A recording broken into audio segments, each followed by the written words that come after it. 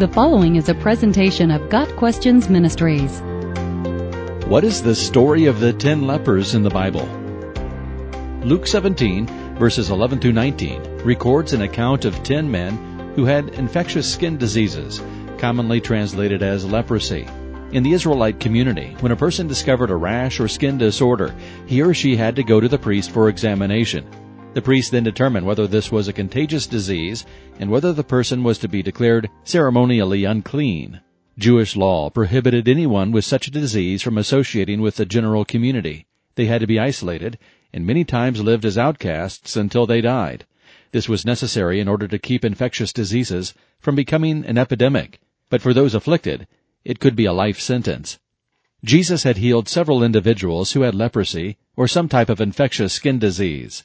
In Luke chapter 17, 10 men who were part of a leper colony approached him together, but they remained at a distance as per the law. They called out to him, "Jesus, Master, have pity on us." Without seeming to do anything to heal him, Jesus merely gave the instruction to go show themselves to the priest. At the moment of Jesus' instruction, the men were still lepers.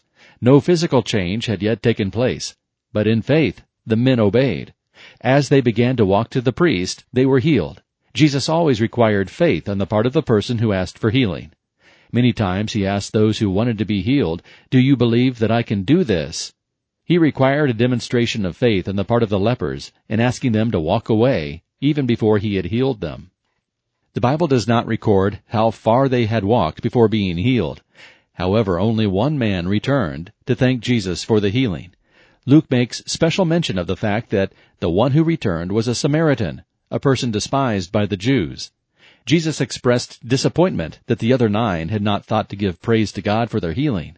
From this we learn that God desires for us to express our thankfulness to Him for all He does in our lives.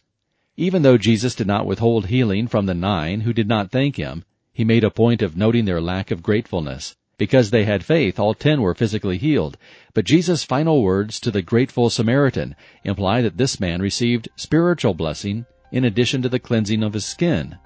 After the man was already healed of leprosy, Jesus said to him, "Rise and go, your faith has made you well." Verse 19.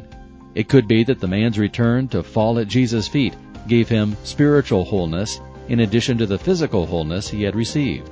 When we take time to acknowledge the giver and not just the gifts, we please the Lord as well as enjoy the spiritual healing that comes from gratefulness. Got Questions Ministry seeks to glorify the Lord Jesus Christ by providing biblical answers to today's questions. Online at gotquestions.org.